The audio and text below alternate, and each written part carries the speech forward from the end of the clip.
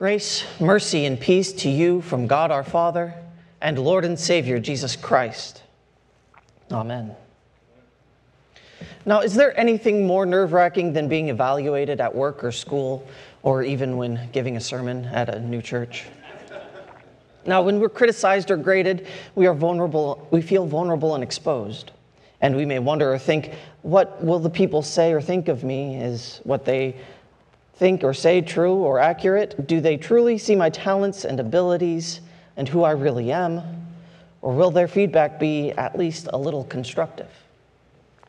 And we often worry about what people will say or think of us as our image before others is critiqued or even questioned. And this morning we see a similar situation with Jesus' parable and the incident with the children. The theme that kind of ties both of these parables together is this one question: what determines our standing and acceptance before God? And in our text we see three different answers to this question. Jesus helps us by directing this parable towards someone who trusted in themselves that they were righteous and treated others with contempt. And Jesus is going to teach us what really determines our standing and acceptance before God. And to do this, he uses the pair, the tax collector and the Pharisee. And the Pharisee thinks that his relationship with God is based on his own works and righteousness. And we see that through his actions, because the Pharisee kind of stands by himself to pray, and he wants to bring attention and focus to himself. He is displaying his righteousness before all those who are in the temple. Then he begins to pray out loud so that everyone can hear. He says, God, I thank you that I am not like other men, extortioners, unjust, adulterers, or even this tax collector. He thanks God that he is not like these other sinful people, especially that no good, rotten, stinking, horrible, and traitorous tax collector. He admits that he is much better than them and is not sinful like them. And he continues by giving God his righteous credentials. He says, I fast twice a week, I give tithes of all I get, and he does things above and beyond what is expected of him. He says these things to make himself great.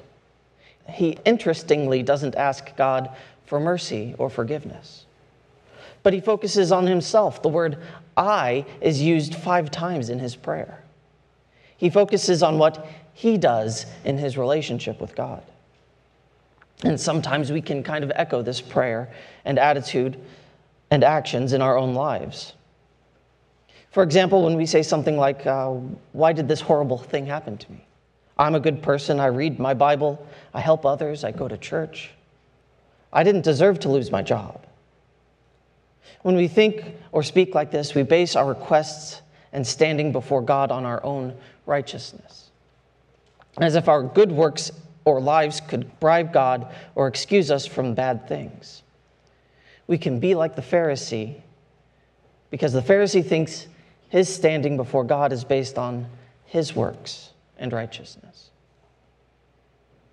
Now, what does the tax collector think?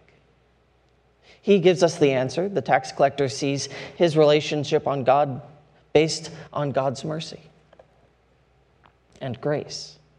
He acknowledges his own sin and unworthiness and reflects that his actions, the Pharisee, the tax collector, keeps his distance and stands far away. Perhaps this is why we Lutherans often like sitting in the back. Yeah, he doesn't even lift his eyes up to heaven, where the holy God dwells, and he beats his chest, perhaps in anger or frustration at himself for his own actions. The tax collector doesn't even try to explain or excuse himself. He doesn't blame anyone else. Instead, he throws himself at the mercy of God and says, God, be merciful to me, a sinner. And we are often like this man when we recognize our sin and truly repent of them. We have all had these moments when we realize the horror of our actions and ask for God's forgiveness. And we can be like this tax collector when we don't try to explain ourselves or justify ourselves before God, and instead of explaining why we sinned or putting blame on someone else, we just go to God and say, and throw ourselves on his mercy. The tax collector sees his standing and acceptance before God based on grace, his undeserved kindness towards sinners. Now, the disciples chirp in their own way, and they have their own idea of the standing and acceptance before God. They see one's standing and acceptance as depending on the achievements and capabilities of the person approaching God. This is seen in verse 15. Now they were bringing even infants to Jesus that he might touch them. And when the disciples saw it, they rebuked him. And you can only kind of imagine what the disciples are saying to these parents. Probably, why are you doing this? What are you thinking? Why would you bother Christ with a baby? The disciples viewed the infants as unworthy of the Lord's time and attention. Their limited awareness and cognitive abilities made them unworthy of the Lord in the disciples' minds. And the disciples saw one's standing or acceptance before God as depending on one's own achievements and capacities. But what does Jesus think? Which of the three will he choose, if any? Jesus says our standing and acceptance before God is based on grace. He says in verse 14, I tell you, this man, referring to the tax collector, went down to his house justified rather than the other. For everyone who exalts himself will be humbled, but the one who humbles himself will be exalted. And the word to justify means to be declared righteous or acceptable before God. It can be helpful to picture kind of this courtroom scene where the judge makes a verdict, like the judge on Judge Judy. She's kind of great, isn't she? The one who is declared righteous is the tax collector who relied on God's grace and mercy. He is not righteous from anything that he has done, but because of what Christ has done. And he has declared us righteous because of Jesus. Jesus took our place under the law and took our sin. He took on himself the responsibility and blame for all our sinful actions.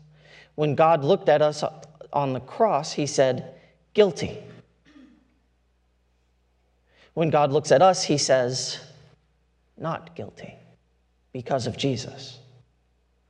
And we receive this verdict of God through faith, and no sin but unbelief can change the verdict of the believer.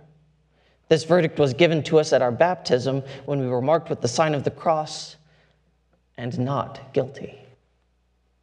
This verdict is given at the beginning of each service when the pastor announces to you the grace of God and proclaims the verdict that you are forgiven.